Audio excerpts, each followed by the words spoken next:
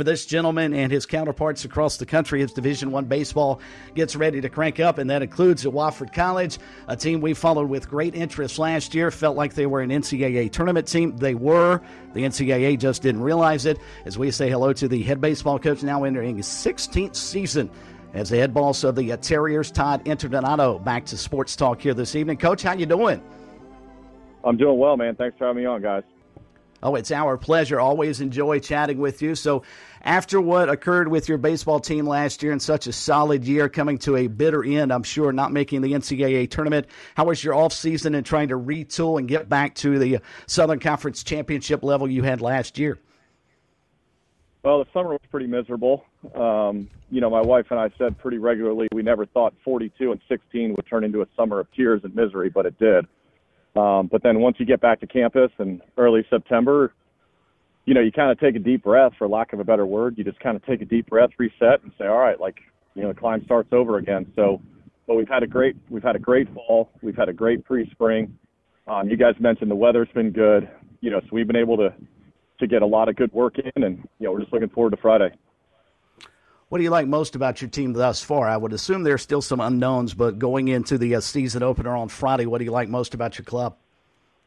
It's a tough group, man. This is just a tough group. I was having a conversation with a coaching friend today, and this is my 18th year here, and this is the hardest I've ever coached a team, and I think this is the hardest our staff has ever coached a team, and I feel like they've just embraced it. So, I like their toughness. I like their resiliency. They seem to be confident at this point. So I would tell you that's what I like most about them. Todd Interdonato, the head baseball coach at Wofford College, our special guest here tonight. Wofford getting set to open up the baseball season as all their counterparts at the Division I level are on Friday. They'll host Southern Illinois this coming weekend in a 3-game set. We'll talk about the schedule momentarily. And, Coach, you talked about coaching your team as hard as you ever have at Wofford. What exactly does that mean? How hard have you coached your team? What have you done that maybe is a little bit different than what you've done in the past? I think we're a pretty demanding group, especially when you look at what those guys have to deal with academically. Our guys aren't taking fake classes and allowed out at 11 a.m. Those guys are challenged on the other side of campus just as hard as they are on our side. But just really talking about, just putting more things in earlier, trying to coach to a higher IQ than we have in the past. Just a higher standard, a little bit higher level of expectation. A little more demanding, a little more in the details, just a little more of an edge, I guess you would say. I would tell you collectively that, I don't think this program will ever be the same after everything that transpired last year. And, we've always felt like the little brother. We've always felt like, we're not taking that seriously because we're at a high academic school and we're a mid-major school, and that proved to be right on a national stage last year, being left out. And I can tell you, man, our guys are pissed. like they're pissed. Like there's nothing like, oh, that was a great year. Oh, shucks, we just missed out. I mean, there's a lot of MFing and, a lot of bitter feelings, and a lot of those guys are still here, and I don't feel like a lot of them have let go of it. I can't blame him, Coach. I feel the same way. I was so disappointed that your team did not get qualified for the NCAA tournament, not just the record, and I was talking with Phil about this earlier, and we certainly referenced it last year. You had some quality non-conference wins, most notably that series victory at Dallas Baptist. Did you ever get an explanation from anybody on the committee, and my guess is probably no, as to what was the biggest blemish on your resume? I never asked. I never asked.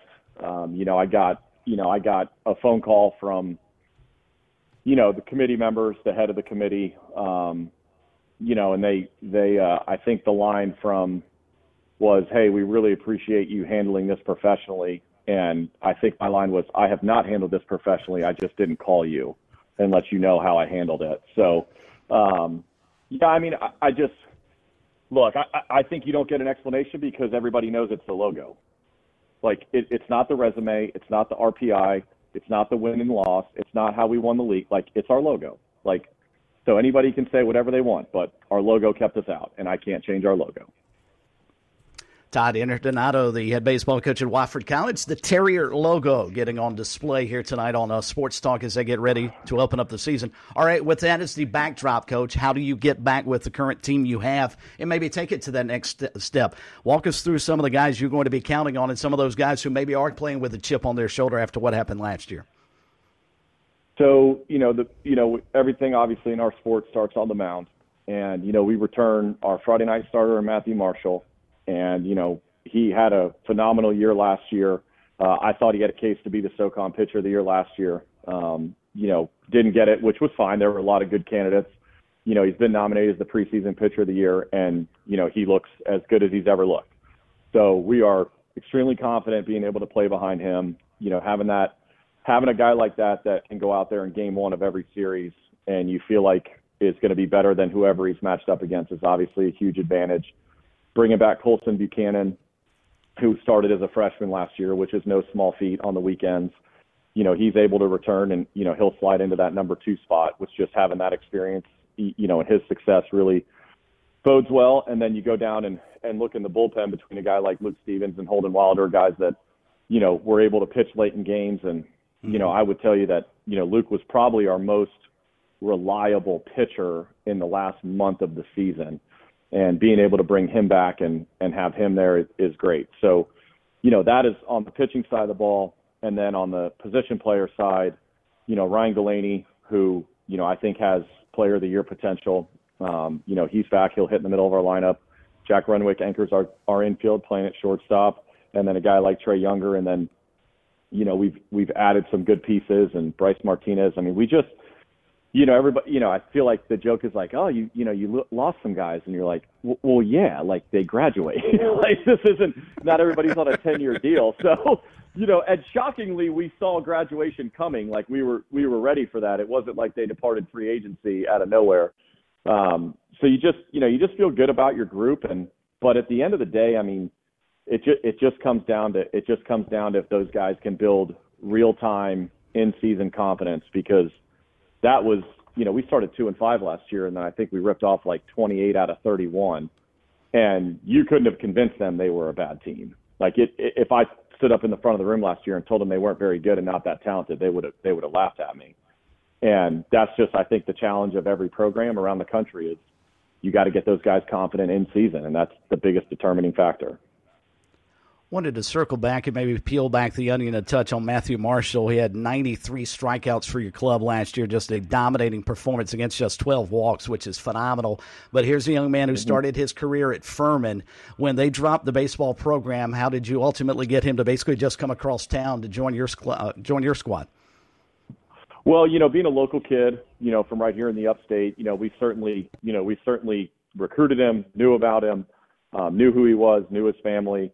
And then, obviously it worked out where he went to Furman, which, obviously is a great choice. And, Brett Harker and I are neighbors and good friends. So he went to play for a great dude. So you couldn't, you're just like, yeah, like he goes to Furman. Like, okay. Like, he didn't go to Wofford, he went to Furman. Like, so you're okay with that. But then it was, when that program was dropped, I mean, we could have a whole segment on how much, how ridiculous of a decision that was and how they got there. And I still can't believe it's even a real thing. But it was just so bizarre because, I called Brett, immediately and, just, hey man, you okay? What can you do? And this and that. And he's still in shock. And the next day he calls me, he's like, hey man, here are the guys I think you need to recruit. And I'm like, wait, what? And he goes, yeah, like, and I go, like, I'm not even ready to talk about that. He goes, I am. And he's like, I just, I want to help these guys and whatever. And, his was the first name that came out. He's like, look, man, I know you know who he is. And Matthew hardly pitched at Furman. I mean, he was there for, 15 games. I mean, we played 17 games. I don't even know what Furman played that year. I'm assuming something similar. Mm-hmm. And, I said, okay. I said, I trust you, whatever, blah, blah. So, it worked out and he came over. And to tell you the truth, his first year here, in 21, like if you go back and look at his numbers in 21, I mean, I think it's nice saying they were pedestrian. And then there was just a jump, from that sophomore year into his into his junior fall. He came back his junior fall, and it was a different dude. So, I mean, yeah, am I going to sit here and say that Furman not having a baseball team hasn't helped us? Like, no, that's ridiculous. Like, now we're the only private school in the upstate playing Division I baseball. Like, of course that helps us. But if you'd ask me if I'd rather have them there, like, yeah, I'd rather have them there than not there, because I think it's a travesty that Furman doesn't have baseball. Coach, SoCon's already a tough enough conference, and you guys seem to have a tough non-conference schedule each year, so this isn't exactly new. But just looking through your schedule, I see non-conference games: Michigan State, Georgia, Georgia Tech, Wake Forest, at Tennessee, which really stuck out to me. You guys are predicted to win the conference, to win and get that automatic bid. And again, this is all just projections. D1 Baseball has y'all projected currently as the 4 seed in the Gainesville, Florida region, so down there with the Gators. Even if you were to win the conference and have this tough of a non-conference schedule, does that still feel like a bit of a slap to you? Going back to what you mentioned a moment ago with you can't change the logo. If you guys were to win the SoCon, beat some of these big-name non-conference teams, and still only get a 4 seed in Florida, how would you feel about that? Well, let me tell you what those projections mean, okay? Those projections mean absolutely zero, because I'll tell you going into Sunday morning, we were projected as a 2 seed on Baseball America.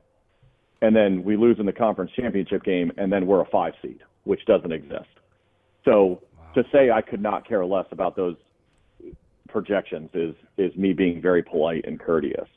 And I think if, we go through this year and we have the year that puts us in a position, and we have that, like, yeah, you're not a 4 seed. So, but at the end of the day, like, we talk about it all the time. We have three objectives every year: win the regular season, put together a full season resume that gets you in the conversation for an at-large bid, and win the tournament. Those are 3 separate things. And last year we did 2 of the 3. And when you leave it in somebody else's hands, this is what happens.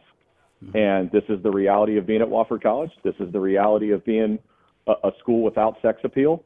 And that's it. Like, if we wanted to change it, and I'll tell you right now, had we won one of those games on Sunday, we might have been a 2 seed in last year's regional. It's a 35 RPI or wherever we ended up, would have landed 30, 31 RPI. Like, we could have been a 2 seed.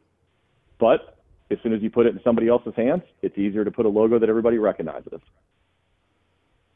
Todd Interdonato, the head baseball coach at Wofford, joining us for a couple of more minutes here on Sports Talk as we look forward to the start of the D1 baseball season. The Terriers will open up at home against Southern Illinois on Friday at 5:30, Saturday afternoon at 2 p.m., and then on Sunday at 1 o'clock. And, Coach, wanted to get your take on something we discussed with Gary Gilmore down at Coastal Carolina last week. We were talking about, obviously, name, image, and likeness and the changing landscape in college athletics, certainly focusing in on baseball. And he envisioned and, quite frankly, painted somewhat of a bleak picture for programs like yours at the mid-major level, for lack of an unfortunate term, but I think fans understand what that means. But he was looking at a team like LSU, and he actually called them a AAA team with the roster that they have. Do you envision a scenario on down the road, like I think Coach Gilmore does, where a run like they had in 2016, or a run that teams at your level can get to the to get to the College World Series or Super Regional may not exist anymore because name, image, and likeness has almost priced you guys out of that opportunity?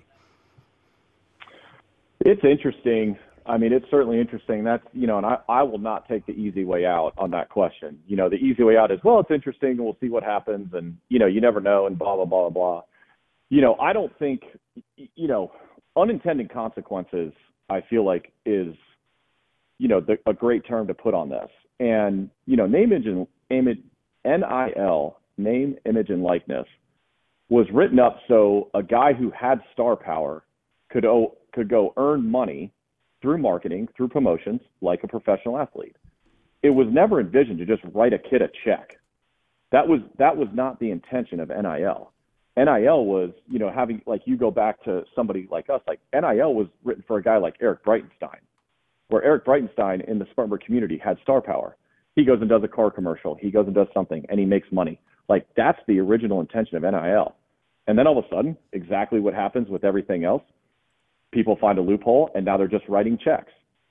And I personally do not think it will ever get to that level, because I think what's going to happen is already people are saying, yeah, this isn't what's intended. This is, I don't think this is sustainable. I do not think this is sustainable. And I think eventually it will get corralled. You know, I don't agree with the term that the horse has left the barn and this is what it is. Like, I do think it'll get managed. I do think it'll get corralled. But right now it's just, I mean, eventually you're just going to have donors that, yeah, we're not giving that kid, you know, we're not giving a baseball player $800,000. Like, we're not. Like, we're just not doing that. And, or I think it gets legislated, or I think it gets corralled, and you got a new NCAA president coming in. So, you know, I just think there's way too much unknown, and I do think it actually, you know, like I said, gets handled.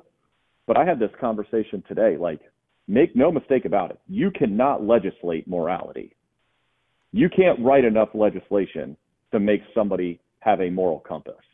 You cannot legislate morality. So no matter what you do, you are still going to have moral and immoral people, no matter how many rules you put in place.